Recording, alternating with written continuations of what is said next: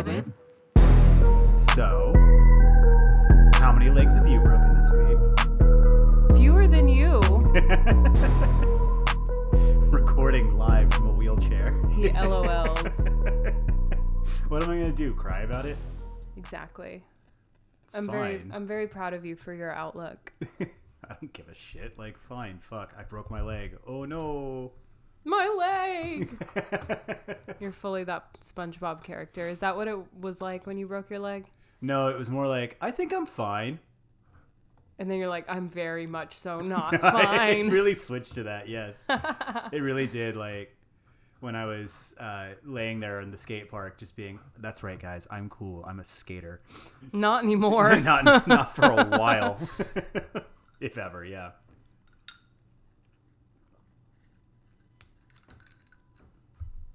But yeah, I was just laying there with our buddy Keegan, laying on the floor of the skate park, just being like, I'm okay. I'm okay.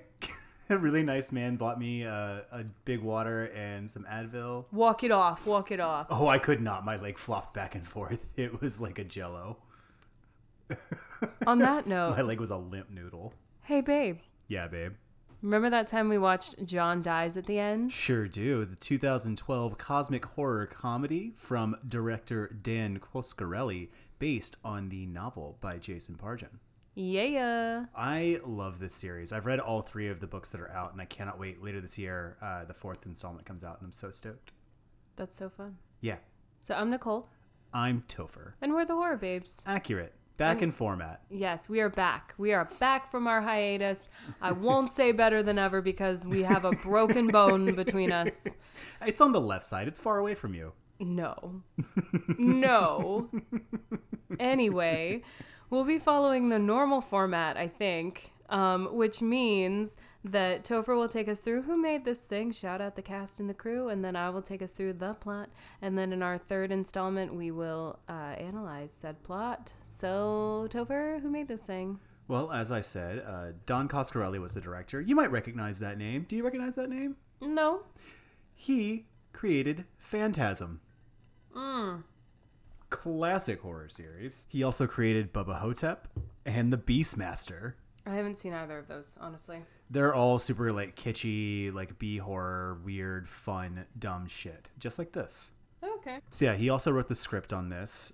As I said, the story is based on, it's credited as David Wong. That was the pen name that Jason Pargin was going under for a while. Yes. But he is back to using his given name in all of his writings, including, and this is a fun connection for you and me for this movie, one of the first books I ever lent you was Futuristic Suits and Fancy Violence, his weird techno sci-fi.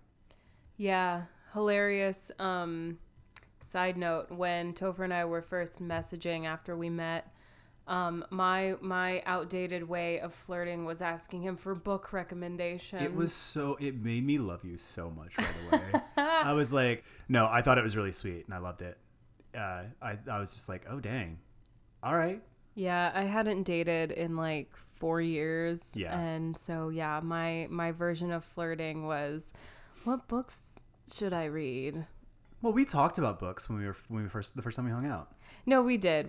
And then you loaned me that book and I really liked it. It's a lot of fun. He's a great writer. Yeah, it was very fun. So for our cast, we have our leads they're still working actors, no question. Mm-hmm.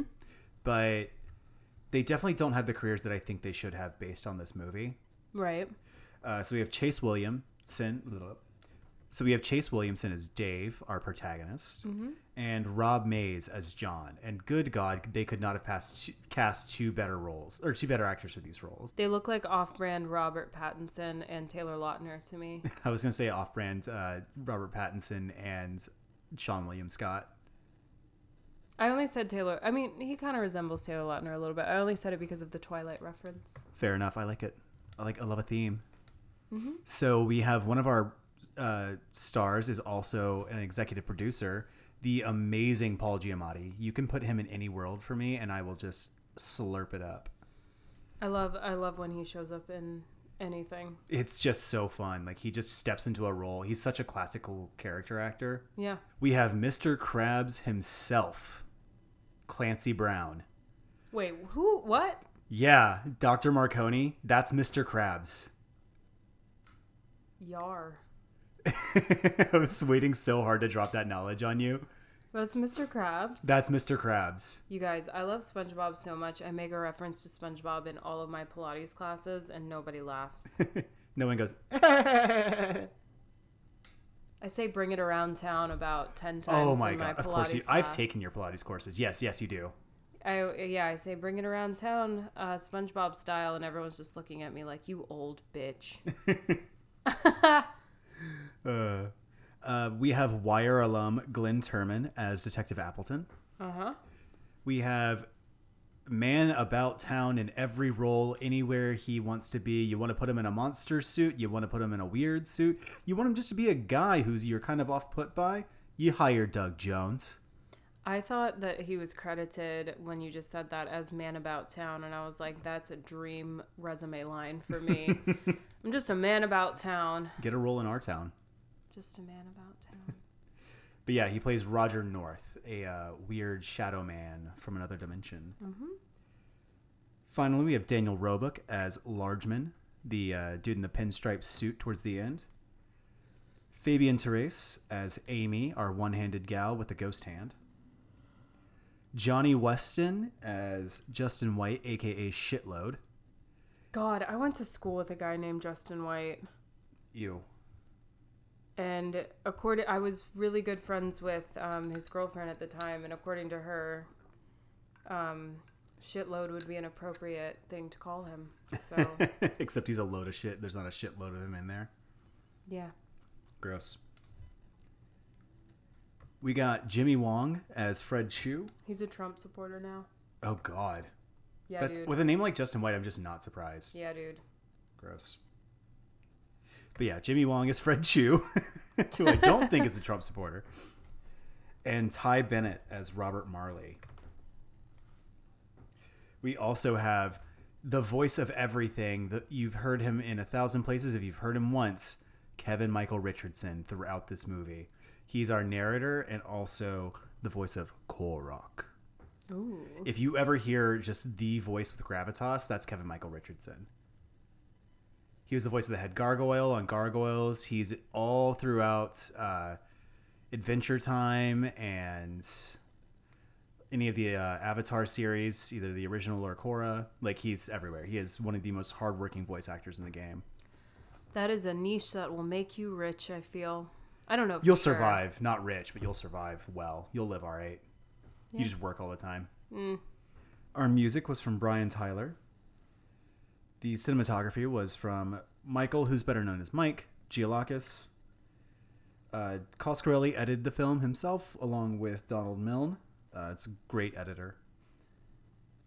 And our production design was from Todd Jeffrey. I love the production design of this film. It uses CGI correctly. Mm. So the budget was reported to be under $1 million, which impressive. Mm-hmm. Shit box office, but it was never meant to be like a box office hit. It was about 142,000. I don't think anybody was expecting this to take off. It kind of got some cult status. Yeah. Because Jason Pargin was still a senior editor or like editor in chief or something like that of Cracked at the time. Right, and he had all those books. Yeah. Yeah.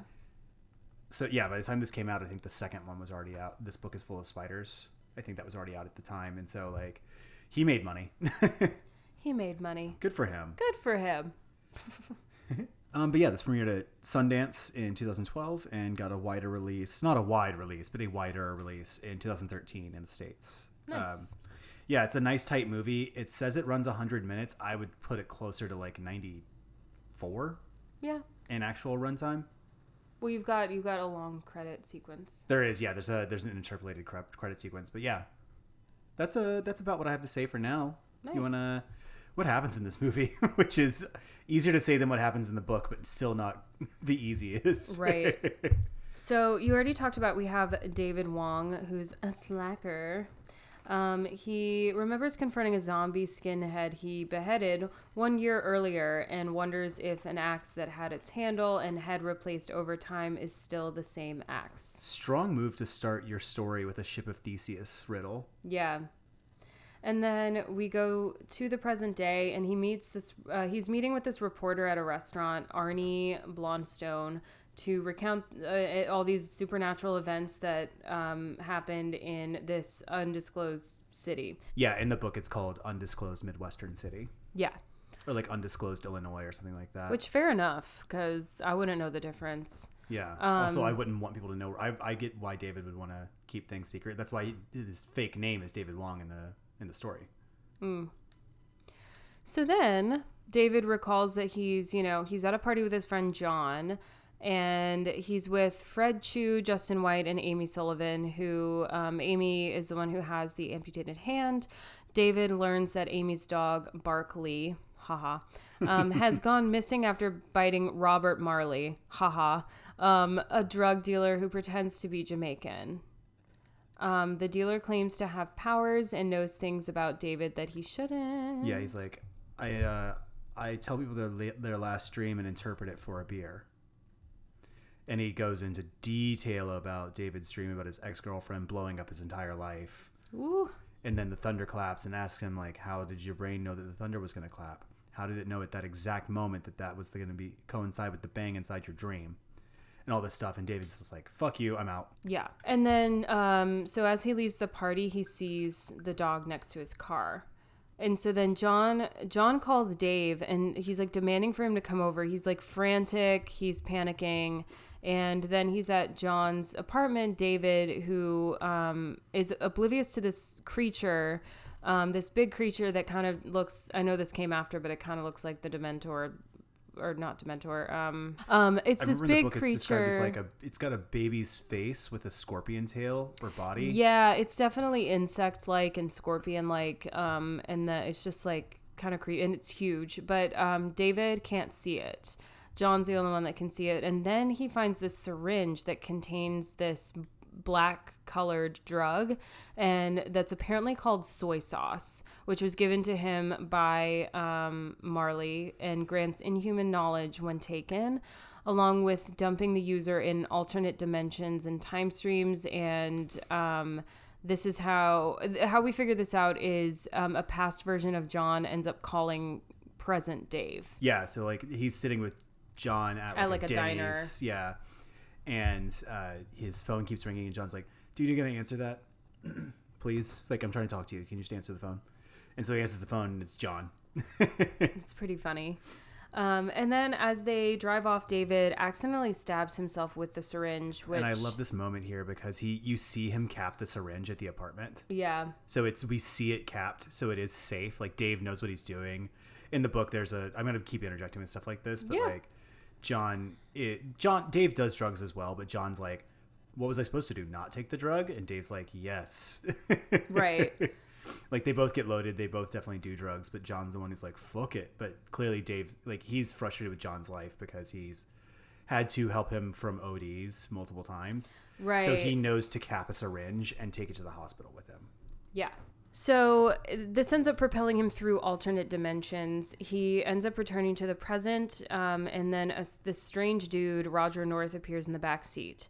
He puts this strange creature down David's shirt that kind of looks like the baby monster in Stranger Things. Oh, sure, yeah. I think, if I remember correctly. Yeah. It's like a big old leech. Yeah, with freaky teeth. Yeah, and like arms. Yeah. And just tells David to drive. He uses the cigarette lighter to burn off the creature and uses the commotion to stop the car, and he threatens Roger, who then just like disappears. Yeah. And then we have the detective Appleton, who questions the two at a police station about this party. He reveals that John and Justin White were the only survivors of this. Everyone thinks that everyone OD'd. Only known survivors, yeah, because there's Amy and Fred are in the wind. Yeah, it's like, so basically everyone else either just like completely disappeared or suffered these like really bizarre deaths. And then we're back in the present, and Arnie tries to leave, but then Dave convinces him to stay after showing him a strange monster in his car that can't easily be seen. So it's the same one from John's apartment, and he's like, Arnie, you're going to die one day, and I want you to focus on that fact. Think about that fact. Live in that moment. Live in that weirdness, and stare at me. Now look back at the cage without looking at the cage. And that's when he sees it. It's so weird. And, shit. Oh, shit. What the fuck? Shit. What have you done to me? God, Paul Giamatti. Really good. And then John is being questioned by the cops, and he dies for unknown reasons. One of the interrogators leaves to investigate John's death, and John telepathically contacts Dave. Through his phone that's super broken, Yeah. Go up to that guy and buy a hot dog or a bratwurst or whatever. In the book, it's like, should I get mustard on it? Like, Dave's like, should I get mustard on it? And John's like, what? He's like, I'm asking stupid questions because you're telling me to do stupid things. Yeah. And then John helps Dave realize that the other cop in the room is a ghost and helps him escape from the police station. And then Dave is guided to Marley's house. And then the soy sauce knocks Dave unconscious. He wakes up to see Appleton preparing to burn down the trailer, who tells him John's body disappeared and that the soy sauce is letting in some kind of evil force. And Appleton ends up shooting David, who survives by time traveling and tampering with the round he was shot with. Yeah, that's the sequence we see is him going, hey, to the guy in a bullet factory, and then we cut back to that once he gets shot. Yeah. And we see a fly land in the And then Bark, who's controlled by John, drives David's car through the wall, allowing him to escape. Good old Barkley. It's like, of course that happened. Yeah, makes Dog sense. driving a Bronco. Makes sense. Yeah. And then Justin White, possessed. God, that's one of my new favorite sentences. Wow. Justin White possessed. Justin White, possessed, appears in David's apartment and subdues him. Dave tries to kill him, but he's infected. Justin kidnaps David, Fred, Amy, Bark, and John, and then takes them to this abandoned mall, hoping to use this door inside to travel to like another dimension. It's very spooky. Yeah. And then John is manipulating White into going inside, where a waiting Appleton kills him. And then Appleton explodes into a swarm of demonic insects who then possess Fred, causing David to kill him. Amy opens the ghost door with her phantom limb. After putting on her x-ray specs so that she can see. Yeah. And then allows John and Dave to go through. They meet celebrity psychic and exorcist North and Albert Marconi, who say the source of the strange happenings is Korok, an eldritch biological supercomputer who is turned into a genocidal god that wants to travel to new dimensions and then conquer them.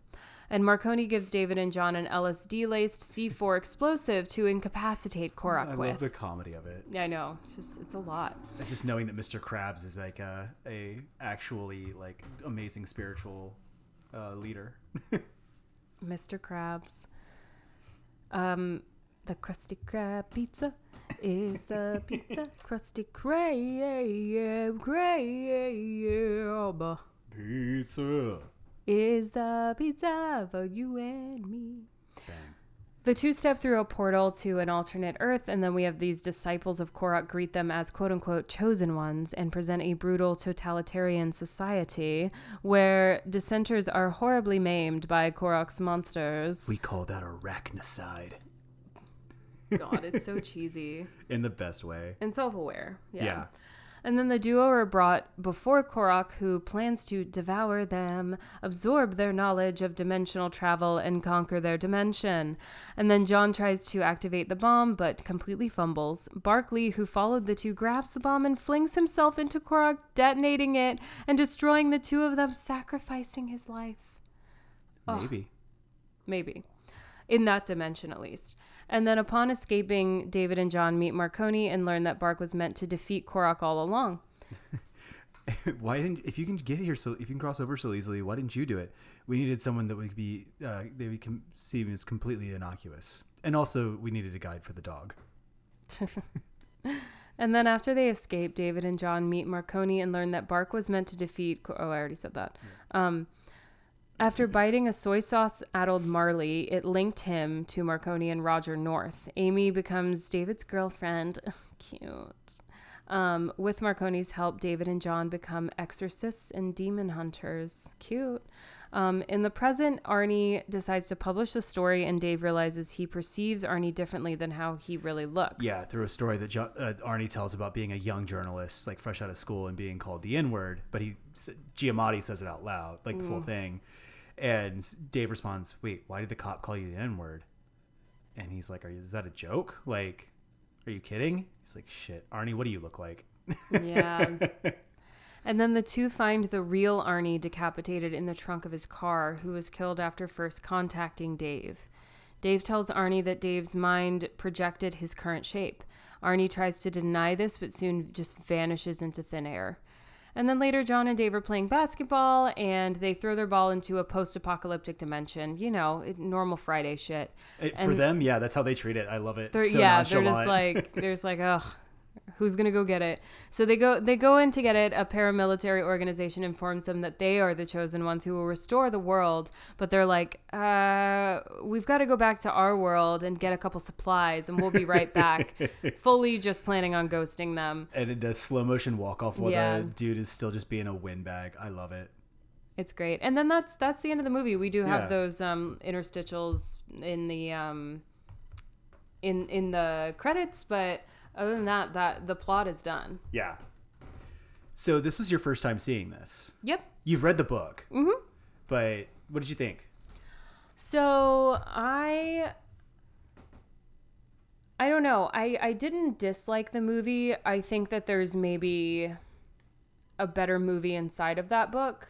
I don't know, because I really did enjoy it, the reading the book. And I get that the movie's supposed to be kind of like, you know, silly and cosmic horror and everything. But I don't know. The acting was very CW to me in style, and some of the shots, which isn't necessarily like a terrible thing. Like, I really like that show iZombie from CW, but it's a very specific kind of like teenage drama style of acting. And it's just not like in general my favorite. And then the way it was shot too kind of felt a little bit like a CW show. But I mean, I've always really liked this story, and I like the world, and I like how we're finding out the rules along with the protagonist. Yeah. We're not like, we don't know more than they do, so we are involved in the chaos. Which is better done in the book, but that's because you're reading from a first-person perspective. Yeah, but thinking of it through a lens of adaptation, I think that this book was a monster to adapt. God. Yeah, I remember I saw the movie first and then read the book, because this came out at the end of, I saw it right after I graduated college. Okay. I was like, when did I saw it with college friends? I did see it with college friends, but it just came out like right after I graduated. Yeah. And so I was like, I knew who David Wong was. I knew of the book. It was one of those things that I kept meaning to read, you know? Yeah. Because the book came out in 2004. He started as a serial on the internet in 2001. And the book bears a lot of that sort of interesting early internet sort of forum and like blog post stuff. Yeah. But yeah, I saw the movie and I was like, okay. And then I read the book and I was like, oh, damn.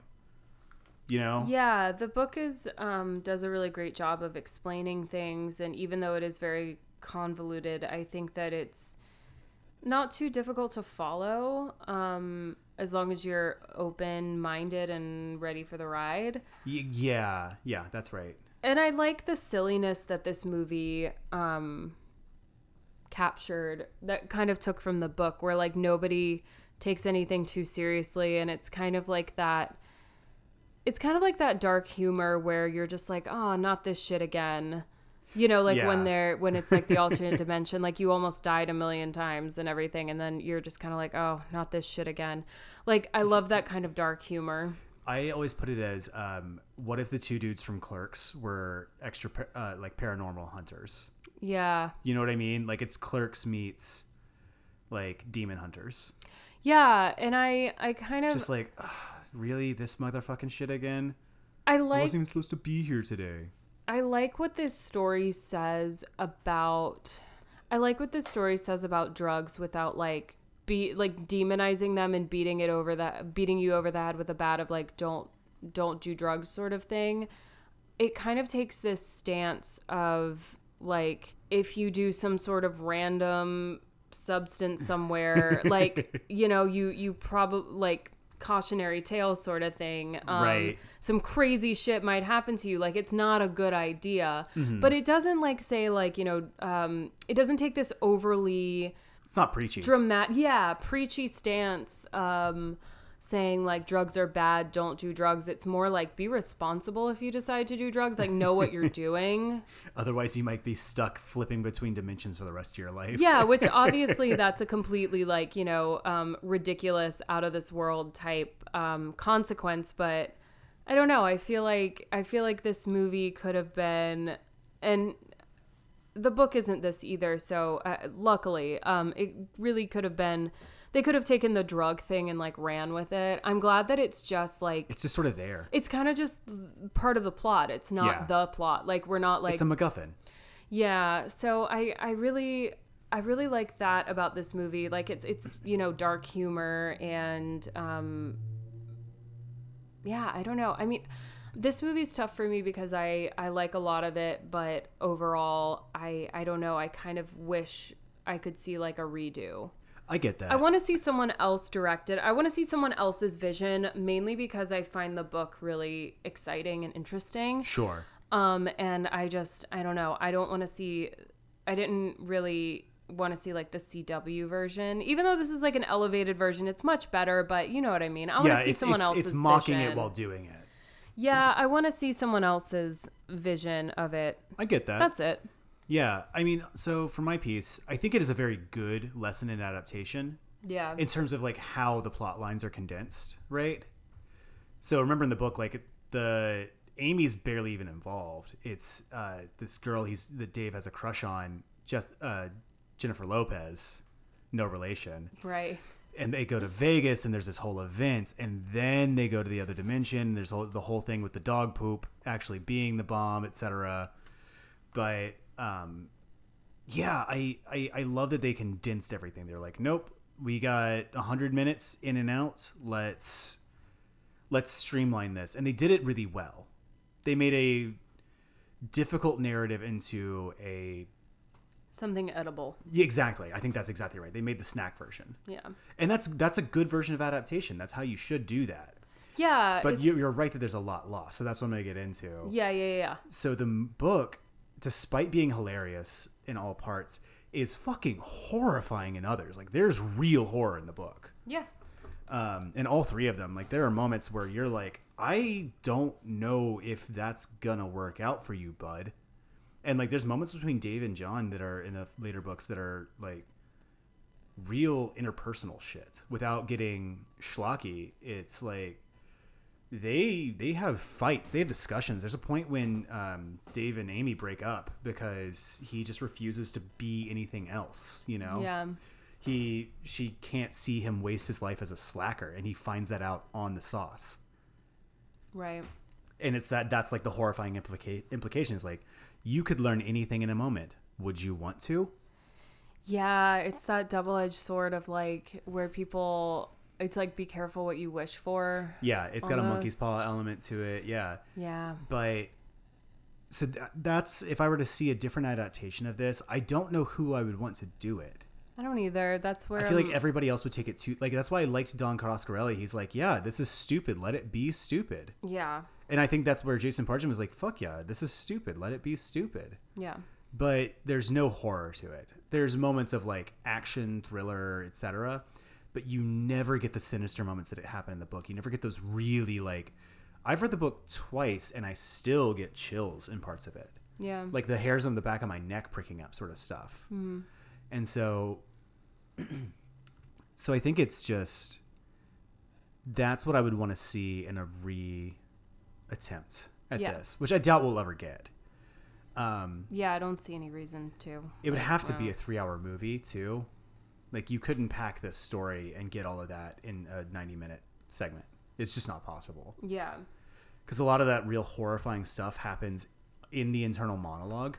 Yeah, I don't necessarily even mean, like, change the arc or change the narrative. I just would like to see a different style. That's fair. I get that. So it can still stay 90 minutes. Yeah. I just think, I don't know, I want to see it done in a different style. Not in a camp style. Because this is intentionally camp. Yeah, well, I still want it to be intentionally camp. I just don't, I want to see different actors, and I want to see it shot differently. I get that because I like the shots. They're not great. I think There's some really good CGI, ones. it's shot very much so like a Disney Channel original movie, and the CGI looks like a Disney Channel original movie to me, which isn't a bad thing. I enjoyed every single one that I watched as a child. But all of this is on form too. Like nothing's amiss. You know what I mean? Yeah, no, like You just don't like the form. yeah, everything's fine. I don't know. I would want to maybe see just someone else's take on it. I get that. Yeah. So I guess one thing we should do that we haven't done yet is define cosmic horror and talk about that a bit. Yeah, we should definitely expand on that because I know that it's what Jason Pargin self-describes all of his work as, or a lot At of least his this work. series, yeah. Yeah. So what exactly is cosmic horror? So it starts with H.P. Lovecraft, right? Yeah. He's considered the like creator of cosmic horror. Okay. Just as like Mary Shelley is considered the creator of science fiction. Yeah. So Lovecraft is considered, so people used to call it Lovecraftian horror. Now it's expanded because one, not everybody wants to take on all of that legacy that Lovecraft has. He was a, I don't know, horrible dude. Don't ask him what his cat's name was. It was bad. It was a slur. Okay, then I won't ask. Yeah, he was a horrible, horrible racist. But he wrote really wonderful books, and we all love his work. And it was a huge influence on horror as we know it. So Lovecraft was kind of obsessed with this idea of cosmicism, which is where we move away from Lovecraftian horror into cosmic horror. Yeah. As the terminology. And cosmicism is like, basically, this is a quote from Lovecraft when he was talking about it. Cosmicism states that there is no recognizable divine presence such as a god in the universe, and that humans are particularly insignificant in the larger scheme of the intergalactic existence. So what that means is essentially what we experience, this is interpreted as is what we experience as reality is a very thin veil stretched far too far over what is actually going on in the world, in the universe. Yeah. Does that make sense? Yeah. So when you pierce that veil, weird shit comes out. So for Pargin, that means that the soy sauce is the piercing the veil, right? Yeah. That's why it's delivered through a needle a lot of times, where you see it pierce Dave's face or go into his thigh or whatever, right? Yeah, that makes sense. That's intentionally a reference to piercing the veil and seeing what bleeds through. Yeah. And or if you bleed through or whatever, right? Because gravity. So Lovecraft's not the only example of cosmic horror, and it got really popular after him, but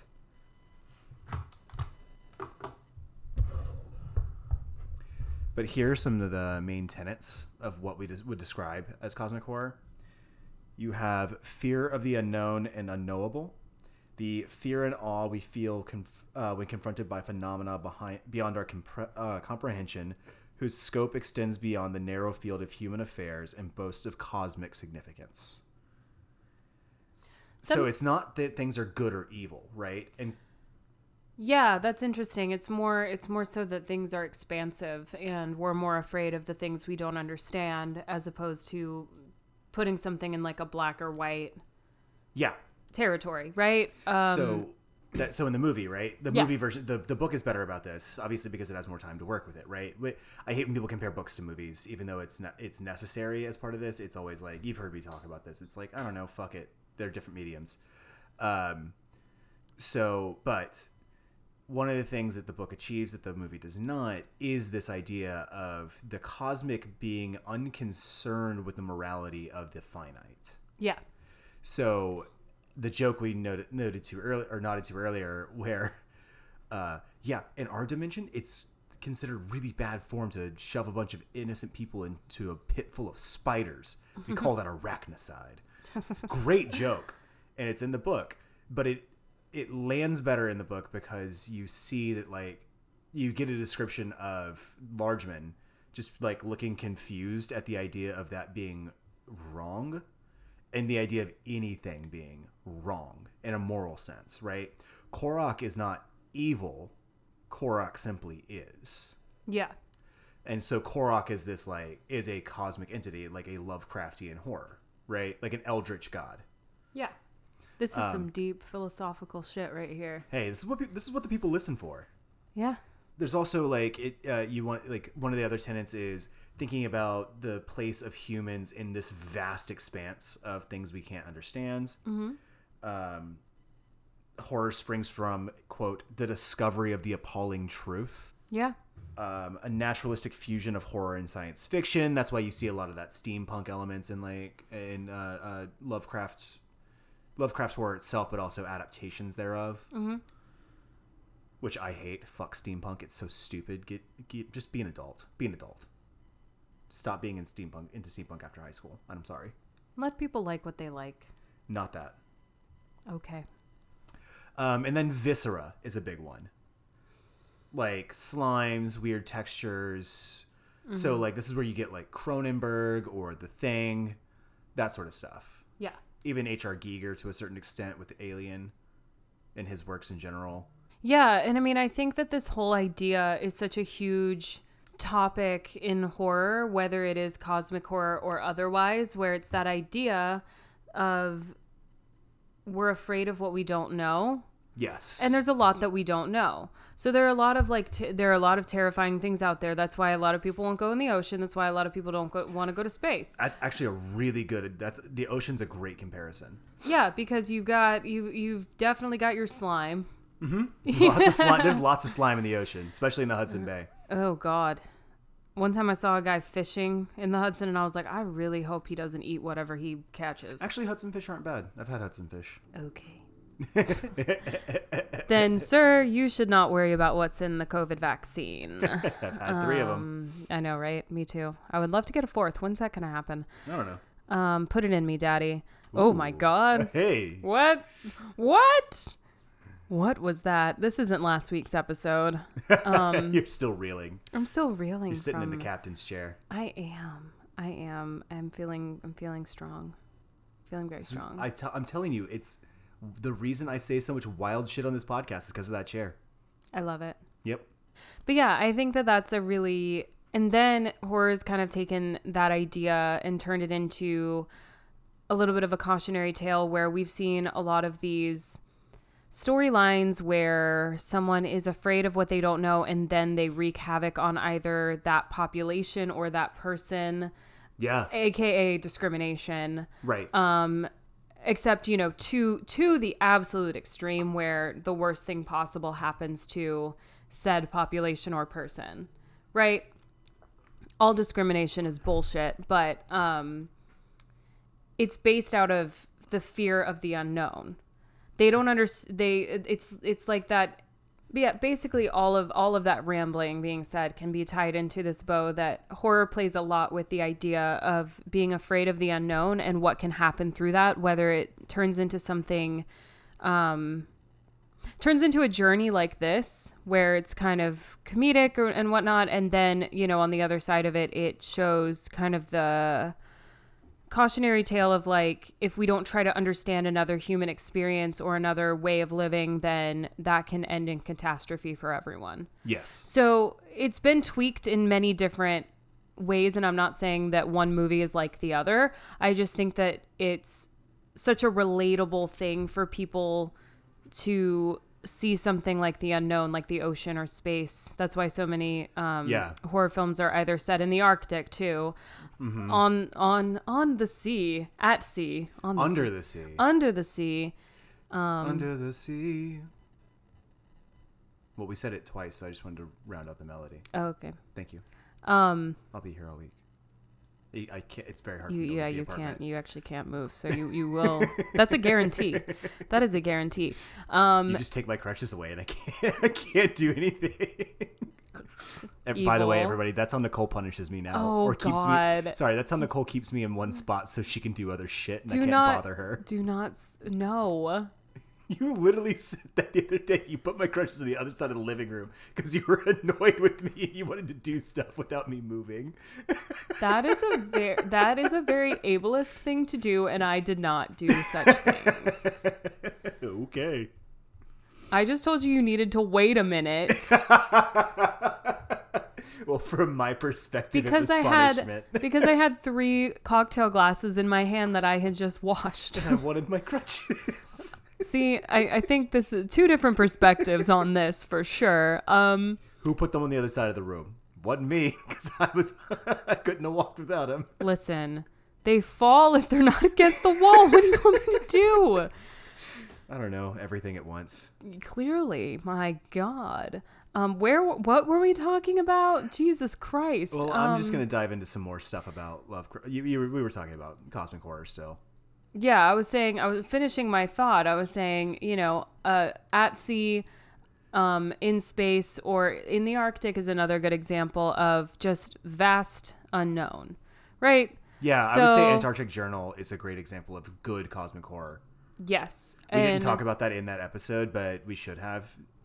We hinted at it, but we didn't say it explicitly. But I would absolutely put that in the cosmic horror genre. Yeah. Even though there's no like cosmic monsters, There's some it like hints at what lies beneath, essentially, right? the cosmic monster is like Murphy's Law. Yeah. That's fair. That's fair.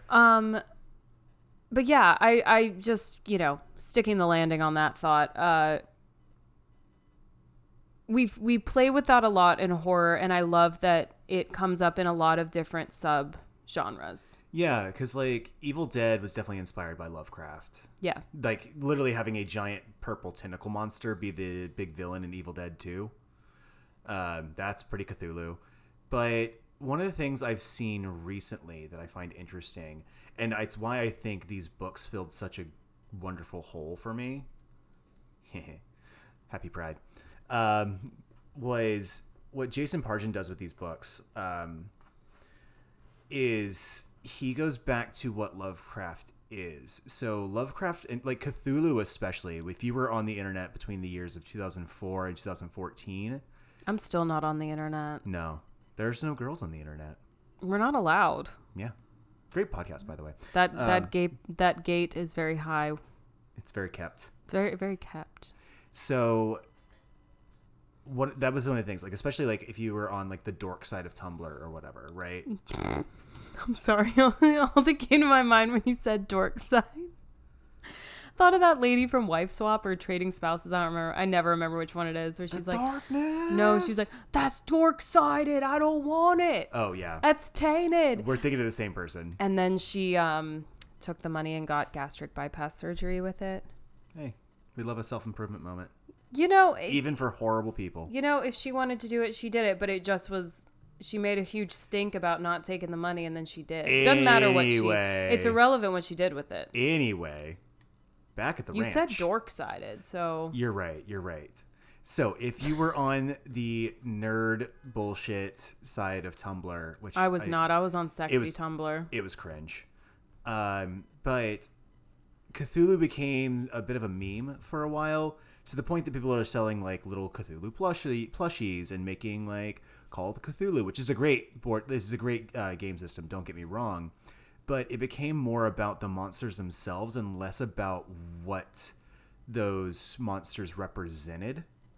So what the culture shift was in that like mid-aughts to mid-teens decade was, the shift was that there wasn't fear anymore. It was obsession with the lore of the monsters, right? Yeah. With the different eldritch gods. And so what I love about this film, and especially this book series, is that it pulls cosmic horror back. It pulls back on the reins a bit and says, no. Cosmic horror is when you actually are afraid of what lies beneath, but you don't know what it is. The fear is of the expansiveness of what the world actually is, and our thin little reality is so easily shattered, right? Because like I hinted at, and I'm not going to spoil the later books because they are very worth reading. They're super easy reads. They're hard because you have to pay attention, because it's a lot of perspective jumping and time jumping and all that shit. They're relatively quick reads, though. Yeah, that's what I mean to say. Yeah, they're not long reads. Yeah. And especially with the fourth coming out, I would recommend going to your local library or buying from an indie bookstore. I love the library. And I love local bookstores. Yeah. So what Parjin does so well is, while he has all this comedy going on, and that is what probably my favorite part is the comedy. These books are genuinely funny. I've laughed out loud. Like, you were sitting next to me while I was reading them. I was laughing out loud at them. But you also saw me like curl up into a ball while reading them. And it's because he knows how to give you this sense of that infinite horror, of a horror that is unknowable, not just the unknown, but unknowable, not incomprehensible, right? And you have to face that and fight that. And that's what ruins Dave and John. They, again, not spoilers really, but they don't do so hot in the later books because they're so beat down by fighting something they can never comprehend. Yeah, and I think that that's a really good or really interesting tool to use, where a lot of horror is anxiety provoking. Yeah. You're pushing that button that, you know, on that day that maybe that person forgot to take their Lexapro, and you're either building suspense, you're leading up to something, or you're creating this world that is just like expansive or unknown, where it almost gets into that realm of psychological horror where you're like, there's so much we don't know, and that's obviously scary. Yes. Anything can happen. Mm-hmm. And I mean, and you might not even know that it did happen. That's what cosmic horror is, right? Like, it's a mind fuck. Yeah. So we can look at the bullet sequence, right? In the trailer, that's cosmic horror, right? Yeah, absolutely. Because Dave slips back through time in the same, like, all this shit, time and space, because he goes to the weird, distant plague future in the prairie. Yeah. Then he's in the bullet factory, says, hey, and like in the book, he gets this whole sequence of like he's falling. He describes it as like falling through time. Yeah. In an incontrollable way and feeling like he's being ripped apart. And then he finally like pulls himself together in the factory. And that's when he's trying to get the guy's attention because he's like, please help. Please like hold on to me or whatever. And that's what the second the guy looks away and then he's already gone. That to me is cosmically horrifying. Because you see how reality doesn't work the way you thought it did. You see that reality is not just left, right, up, down, forward, back. Yeah, it's taking everything that you thought you had a grip on and turning it upside down. Yeah. And that's not only just completely off-putting, that's just like that wrecks your whole world. How are you supposed to deal mentally with that when, you know, from the moments that you came out of the womb and like started walking, talking and everything, you started to learn that you're told that this is the way the world is. Left was left, right was right, up was up, down was down, and now everything's like right is down, up is left, like, you know? And left is a curveball to the face. And like it's actually just physically that motion. God, it's just you throwing a 100-mile-an-hour curveball to the face. Just saying all of that made me feel like I was like that man at West 4th Street that's just like yelling random shit. Like I just feel like I made no sense. But but that's perfect. But like what I love about this and what I think Stranger Things fails at, because Stranger Things is trying to be Lovecraft, right? It's trying to be cosmic horror.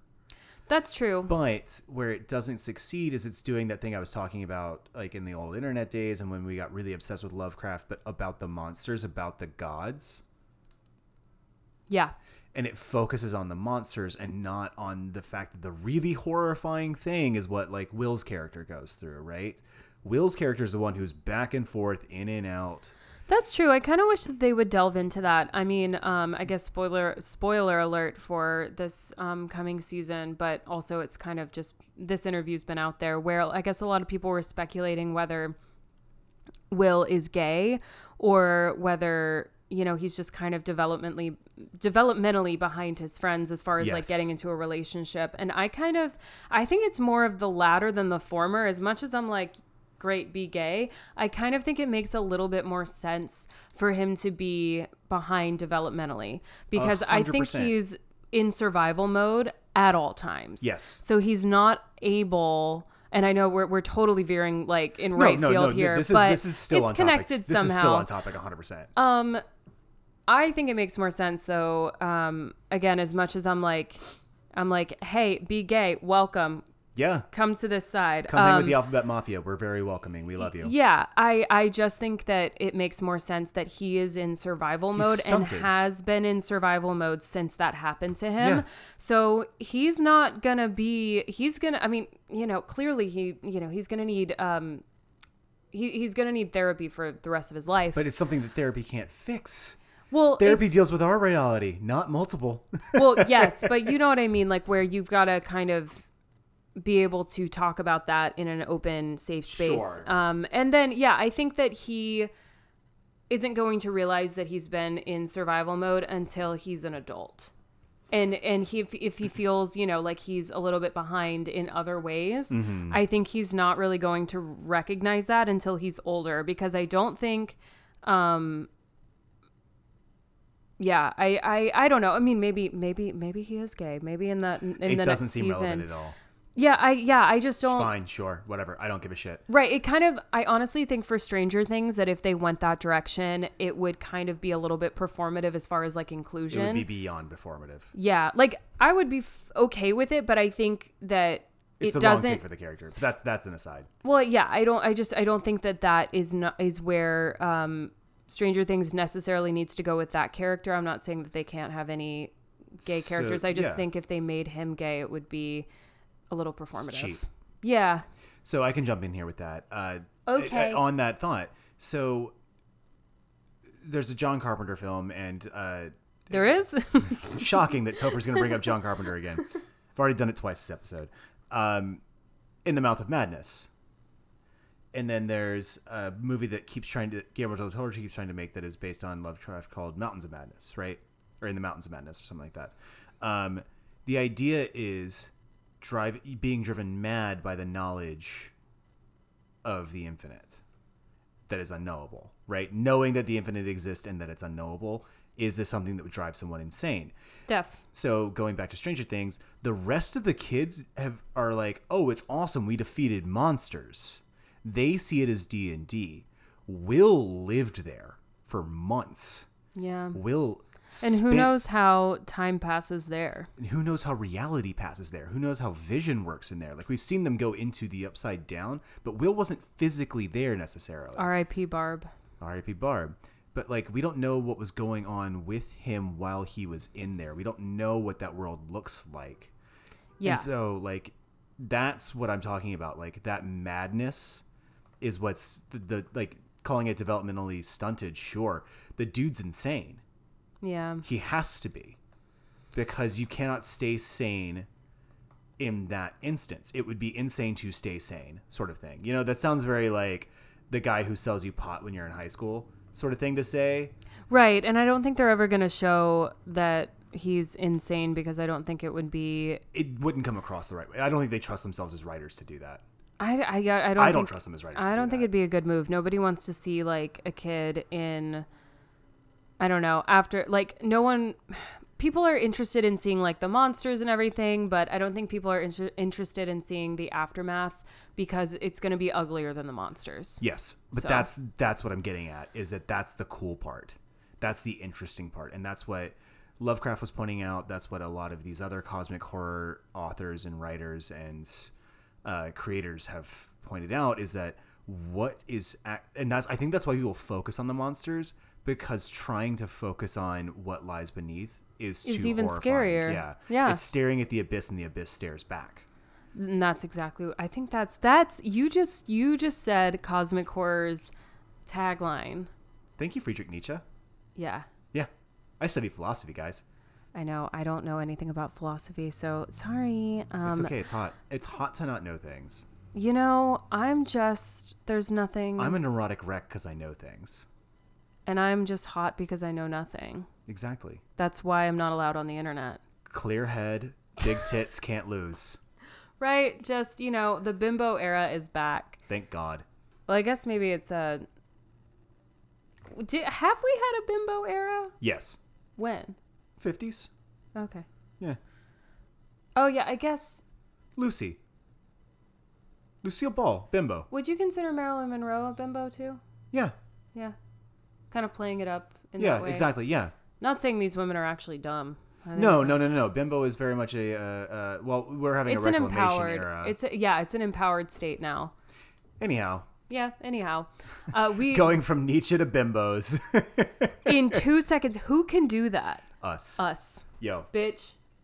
Fuck yeah. It's a good high five. That was a good high five, thank God. All right, sign us out of here, babe. All right. This wheelchair is uncomfortable. Okay, let's get you out of there and onto those crutches that are even more uncomfortable. 5 of 1. Yeah. Wait, no. 6 of 1, half time the other. Oh, Lord. On that note, you guys know where to find us. We're on Instagram at Horror Babes Podcast. We're on Twitter at Horror Babes Pod. We have a little website, horrorbabespod.com. And until next time, bye babes.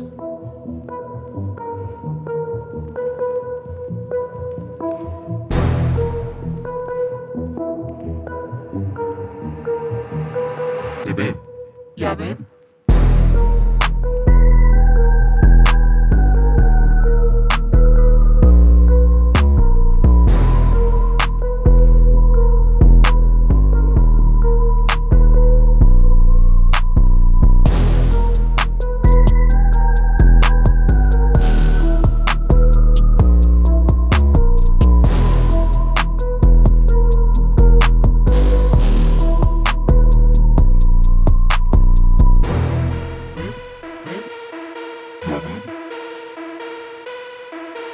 babe.